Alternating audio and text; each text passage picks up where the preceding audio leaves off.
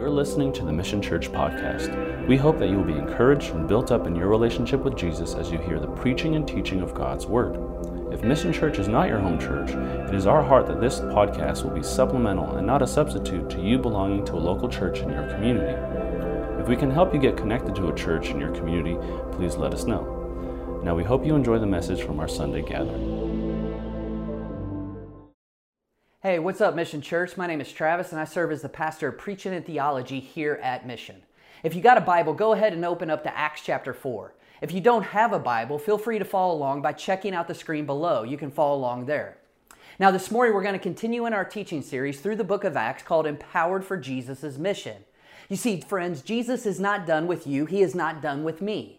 Jesus right now at this very moment is seated at the right hand of the Father, empowering His church throughout the world and empowering His church right here in Las Vegas.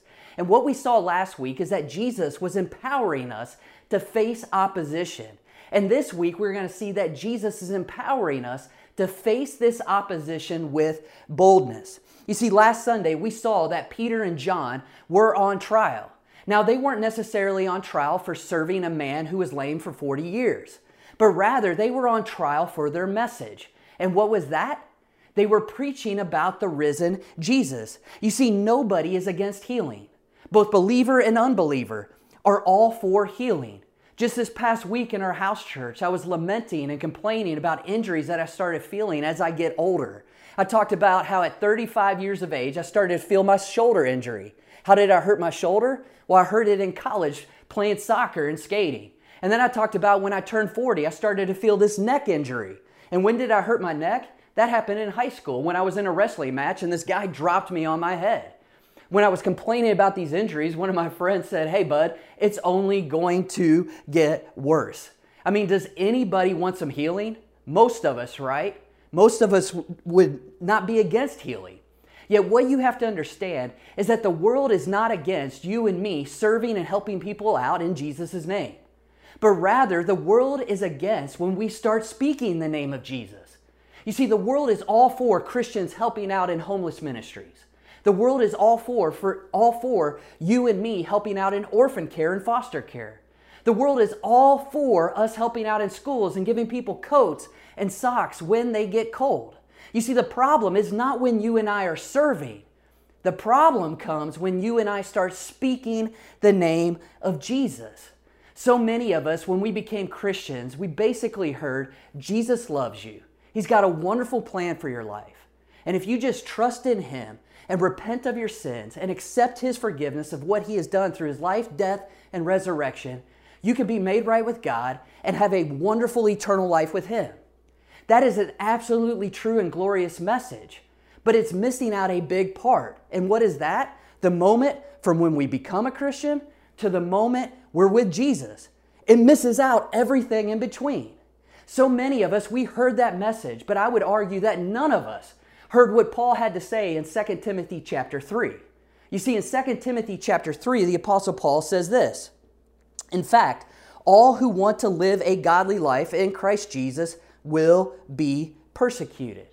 Who is the all in this text? It's not a trick question. It's all believers, all those who are trusting in Jesus. And what does Paul say? If we want to live a godly life, we are going to be what? Persecuted. Last week we saw in John chapter 15 verse 20, Jesus says, if they persecute me, they will persecute you. And in agreement with Jesus, what does Paul say? That persecution is not a might. It's not an if, but it's a when. And what we are going to see today is this, that the Holy Spirit has come to empower us, yes, to face opposition, but He has come to empower us to face that opposition with boldness. Now today we're going to go through a lot of text, so let's jump in. Acts chapter 4, verse 13, here's what we read. When they observed the boldness of Peter and John and realized that they were uneducated and untrained men, they were amazed and recognized that they had been with Jesus.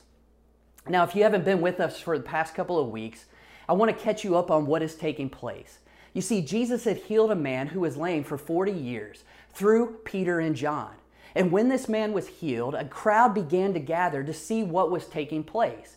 And Peter and John seized upon the opportunity. They began to preach about the risen Jesus. Now, when the religious establishment caught wind of what they were doing, they immediately tried to shut it down. They took Peter and John and they threw them in jail overnight. And the next day, they put them on a trial. And it is during this trial that these men, about 70 religious leaders, were staring at Peter and John. And what does Luke tell us that they recognized? They recognized that Peter and John were uneducated. They recognized that they were untrained, but they also recognized that they had been with who? They had been with Jesus. You see, let me ask you a question. What qualifies somebody to serve in ministry? What credentials does somebody need to serve in ministry? I will tell you this, it's not degrees. Now, don't misunderstand what I'm saying. I am not against education. I have a couple of degrees, and by God's grace, I hope to get a couple of more. The Apostle Paul, who we just read in 2 Timothy, was probably one of the most educated followers of Jesus. The Bible is not anti-education, and neither are we. All I am arguing is just simply this: degrees are not what qualifies somebody. I know of people who have PhDs in theology. They have PhDs in Bible.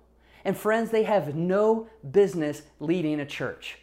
Absolutely, they have book smarts. They can parse Hebrew and Greek terms, but they're not believers.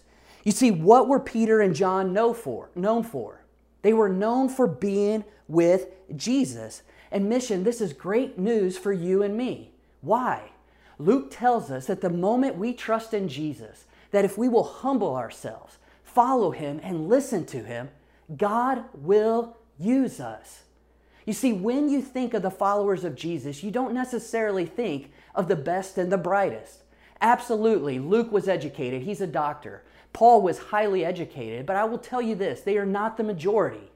The majority of Jesus' followers are ordinary people. I mean, Peter and John, they were fishermen. Matthew was a tax collector. And we're going to see as we go through the book of Acts, the gospel is primarily spread through ordinary people sharing an extraordinary message and the power of the Holy Spirit. Most of the known world did not come to know Jesus through a select few, just through the apostles.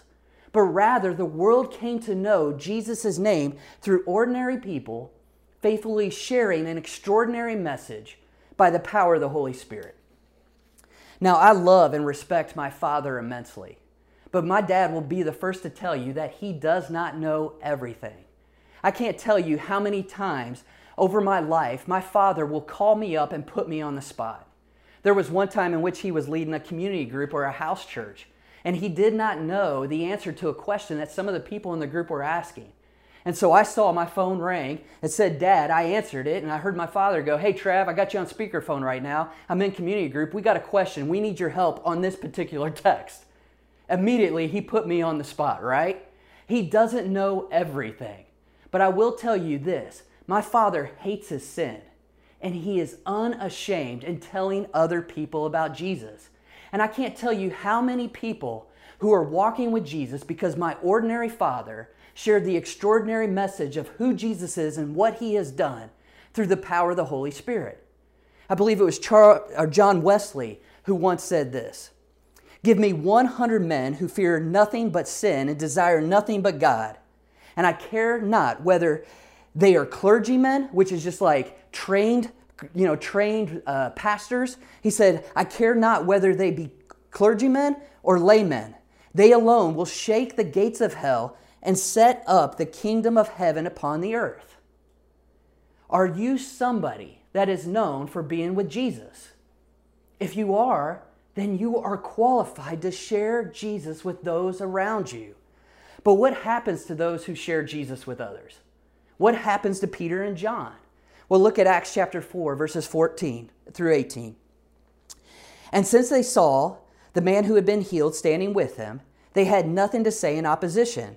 After they ordered them to leave the Sanhedrin, they conferred amongst themselves, saying, 'What should we do with these men? For an obvious sign has been done through them, clear to everyone living in Jerusalem, and we cannot deny it. But so that this does not spread any further among the people, let's threaten them against speaking to anyone in this name again.'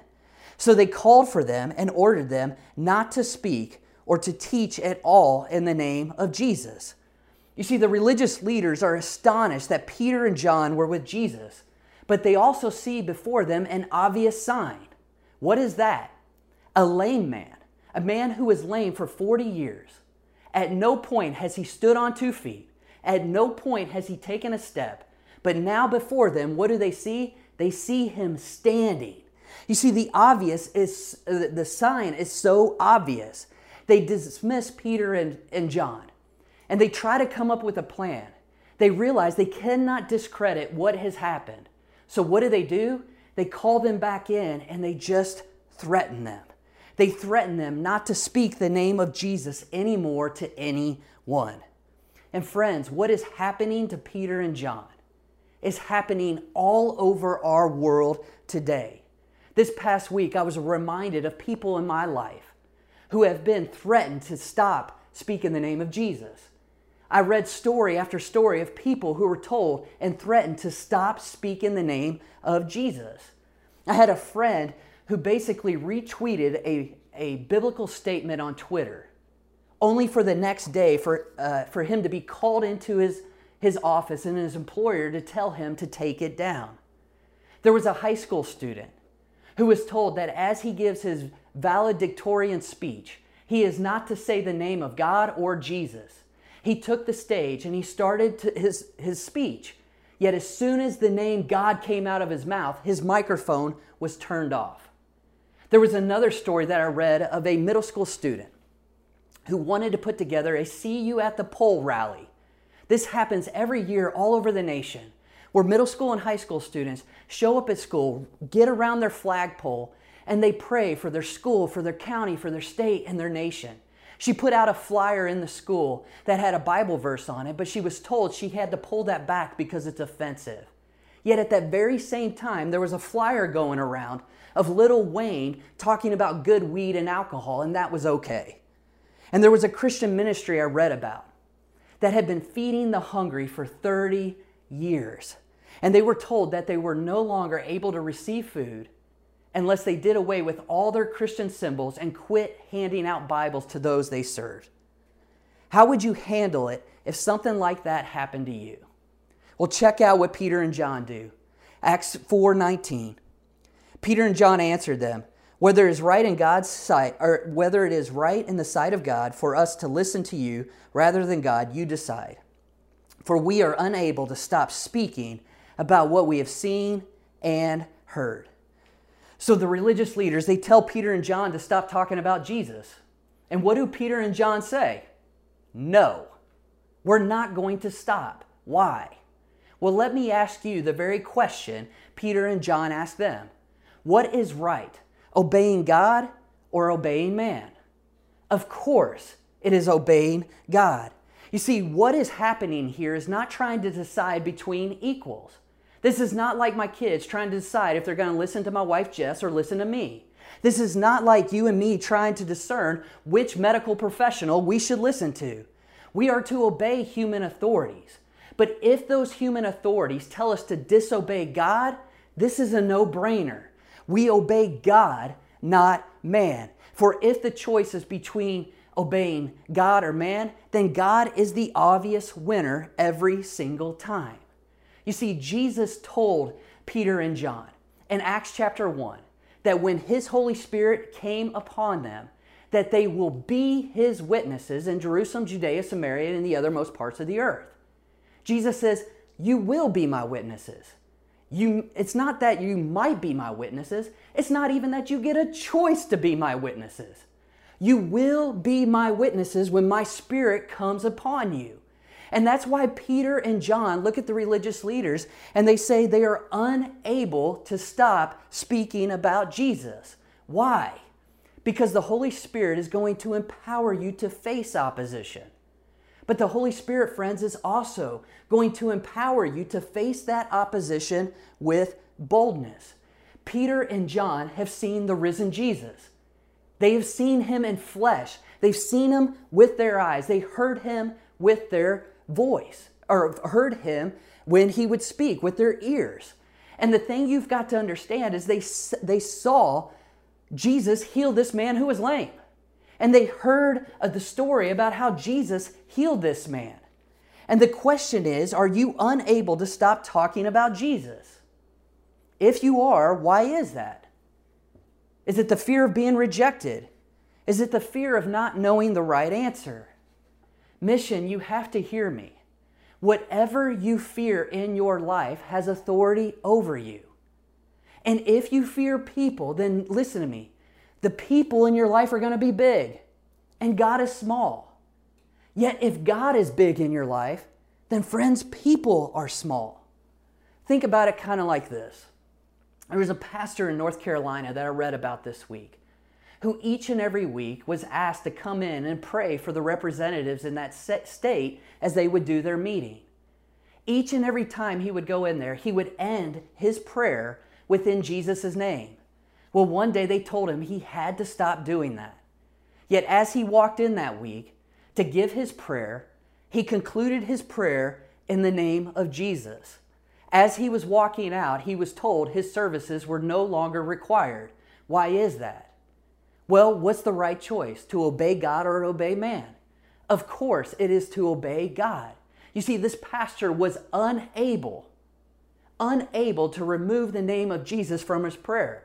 Why? Because he's full of the Holy Spirit. I had a friend in college who, when he showed up to campus, he was so excited to finally go into a dorm room.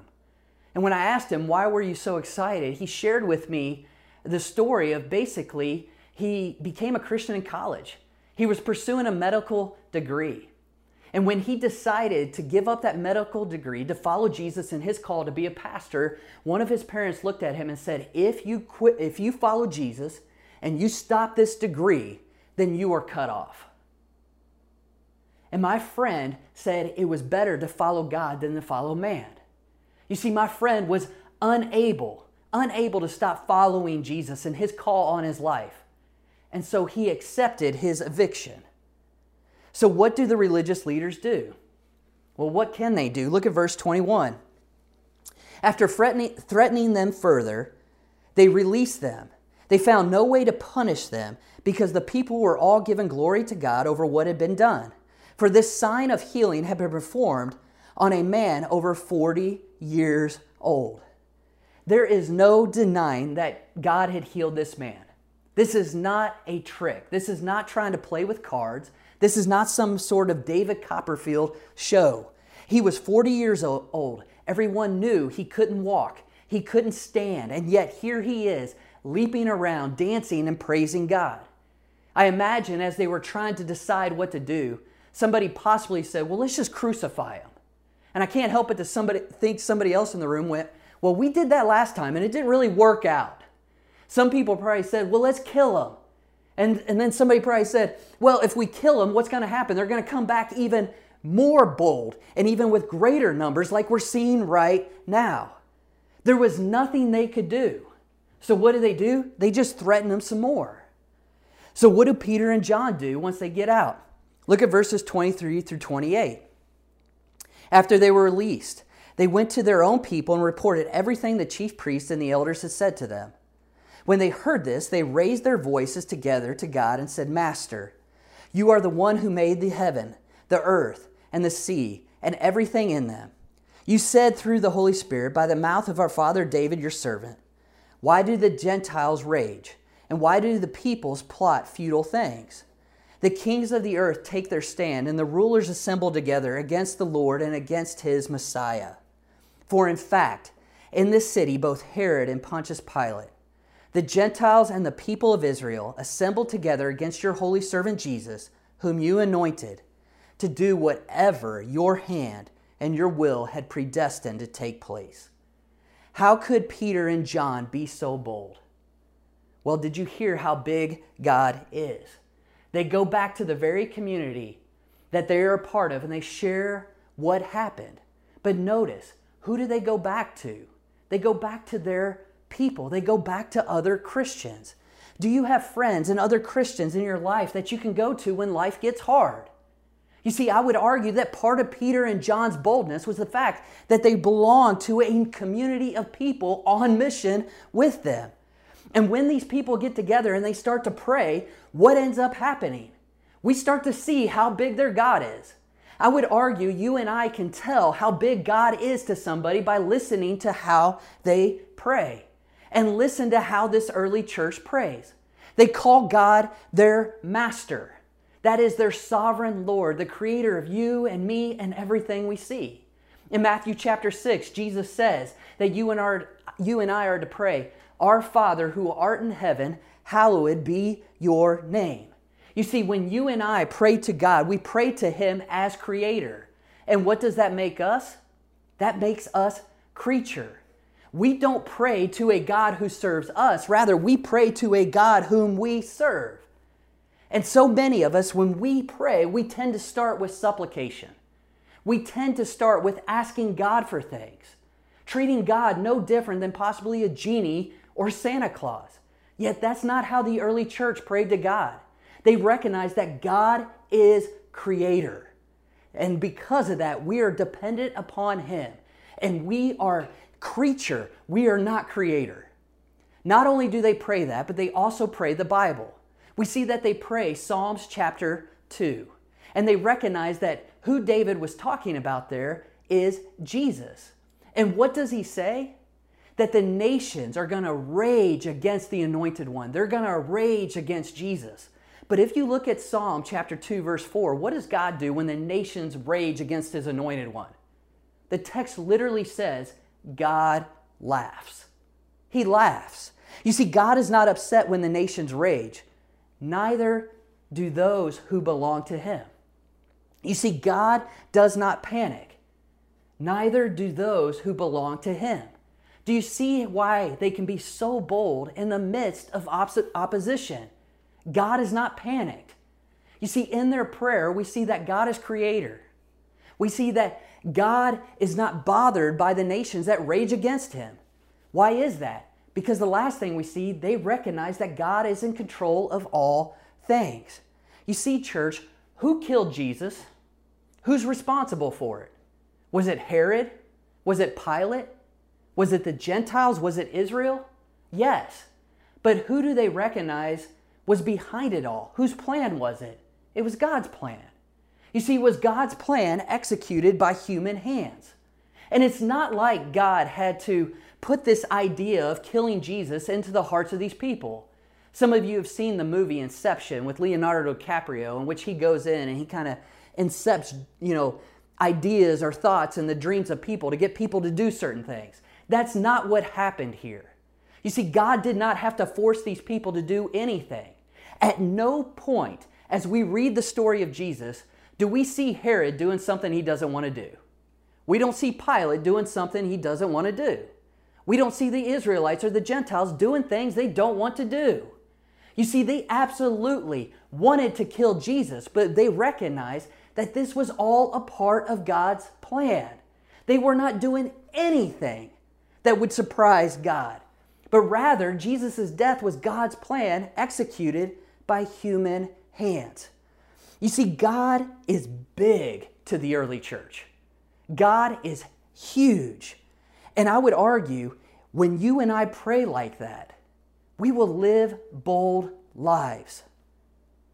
I mean, how much different would your life be, friends, if you recognize the bigness of God? I would argue that you and I would face opposition with great boldness, and that a peace would come over our lives. For we know that no matter what befalls us in this life, it doesn't surprise God. It doesn't catch Him off guard. We know that He's got it. That same Father that I was talking about earlier, that has shared Jesus with so many people, has been so influential in my life. I will never forget my dad showing up in my driveway and telling me he had cancer. And as I was sitting there talking to him about it, I looked at my father and I said, "Dad, you're going to fight this. You're going to fight this." And my dad did fight it. As he went into one of his surgeries, the nurse that was taking his pulse was so amazed at how calm he was. And she asked him, "Why are you so calm? How are you so calm? You're about ready to go into surgery." And you know what my father did? He sees that as an opportunity to tell her about Jesus. Because my dad knows that no matter what befalls him in this life, if he dies, he's with Jesus. If he's here, he's telling other people about Jesus. And friends, like I shared with you, he doesn't know everything, and sometimes he shares Jesus in the cheesiest of ways. There was one time he was on a Snap-on truck, and he was trying to work a deal with this guy, and this guy was trying to get him to throw something in for free. And my dad said, "Oh, I can't do that." And the guy goes, "Well, that's just because there's nothing in this life that is free." And my father, without it missing a beat, goes, "That's not necessarily true." And with that, he told him about the free gift of God's grace through Jesus. Now that is cheesy, right? But my father was faithful. You see, when we recognize the bigness of God in our lives, the fear of people is small, God is big, and that empowers us and gives us the boldness through the Holy Spirit to share. And listen to how this impacts their prayer requests. Let's finish it up with verses 29 through 31. "And now, Lord, consider their threats and grant that your servants may speak your word with all boldness, while you stretch out your hand for healing, and signs and wonders are performed through the name of your holy servant Jesus." When they had prayed, the place where they were assembled was shaken, and they were filled with the Holy Spirit and began to speak the word of God boldly. Underline that last verse. How would you and I pray if Peter and John showed up to our house church and shared with us that they were just arrested unjustly overnight and that they were put on trial for speaking the name of Jesus? Many of us would pray, "Oh God, comfort them. Oh God, help them to forgive. Oh God, send your angels around them to comfort them or give them traveling mercies," whatever that is. I mean, think about how you and I would pray. But then notice how this church prays. Absolutely, they recognize how hard this is. But they don't pray necessarily for comfort or for safety. But rather, what do?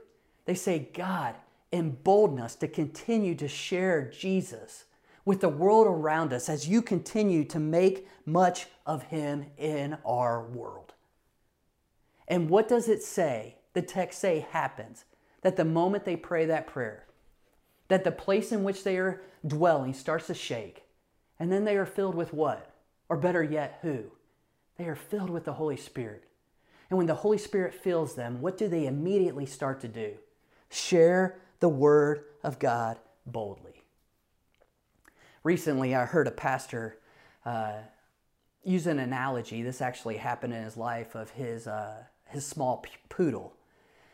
He said that his wife was making some bread and she put some dough out on the front porch for it to rise.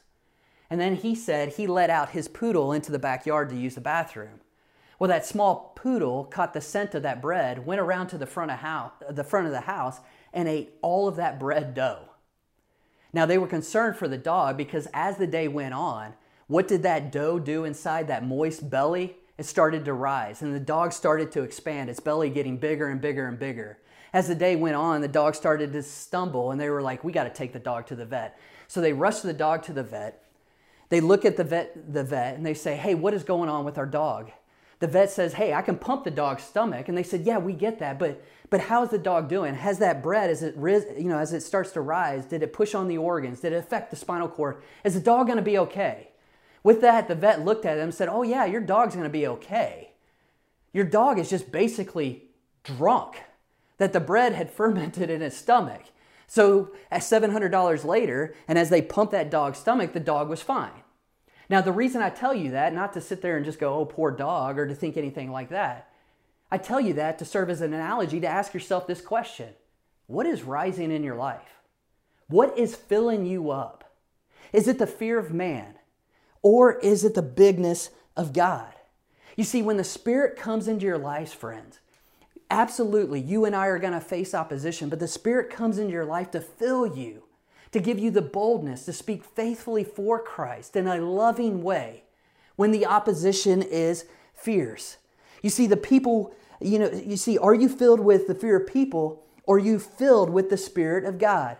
And how do you know? Just look at the content of your prayers. Just look at your life and see how you respond when it gets hard. You see, mission, persecution is going to happen. People are fine with us serving, but they're not necessarily okay with us speaking. And that is okay. It's normal. It happened to Peter and John. Persecution happened to Peter and John, and persecution is going to happen to us. Jesus said it would. Paul said it would. Yet the Spirit He has placed inside of you is empowering you to be consistent in sharing the name of Jesus. Not in our power, but in the power and the filling of the Holy Spirit. Let's pray. Father, we come before you right now just thanking you for your grace and your mercy and your love. And I thank you, Father, that even in the midst of the trial and the suffering and the persecution, you have given us your very Spirit. The very Spirit, Romans 8 says, raised Jesus from the dead to indwell within us, to be faithful, not just to serve in Jesus' name, but to speak in Jesus' name. So, Holy Spirit, we ask that right now, just like you shook that place, I pray that you shake our lives of any fear, of any idolatry, of anything we are finding our hope and our joy, or anything that has authority over us other than Jesus. Shake it away and fill us with more of your presence, to be powerful in your strength, not in our strength, to be bold in your strength, not our strength. For the glory of the Father and for the good of each and every person in our community. God, we love you and we pray all this in Jesus' name. Amen.